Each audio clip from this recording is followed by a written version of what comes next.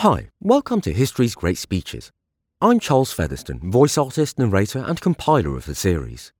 Please like or subscribe and feel free to contact me via Bandcamp, Podbean, Facebook or Patreon to let me know speeches or time periods you'd like to see covered. You can find a full set of links at my website, charlesfeatherston.uk. Introduction. Mankind can rule itself without the force of top-down authority, and freedom is more than just choosing how to meet the needs and demands of capital. Inequality is structural and intentional, not inevitable and necessary. It does not have to be this way. In solidarity, we are better. Think for yourself and question authority.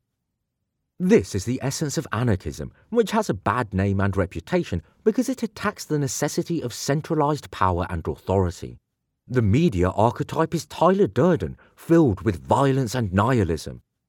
Yet anarchism is the most positive of political philosophies, one that Jesus and Buddha both preached, stating that empathy and a rejection of authority were key to human flourishing.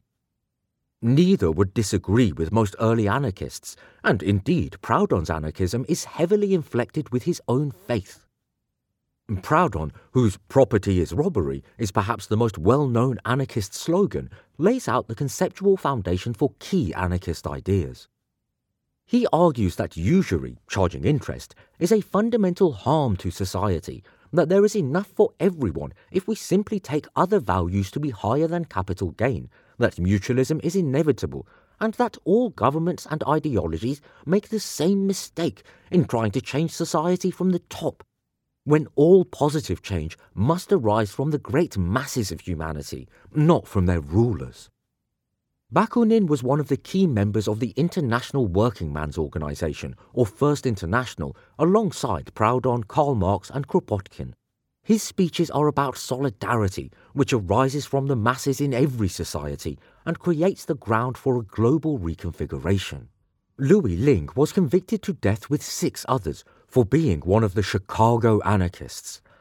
They were executed to make a political point based on corrupted evidence and perjury.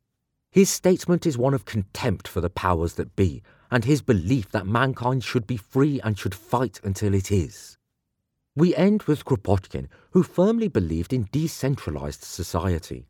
He believed that the greatest strength of mankind lies in the masses, not their rulers. Voting is an illusion to soothe the common man, not a means of change towards a better, more egalitarian future.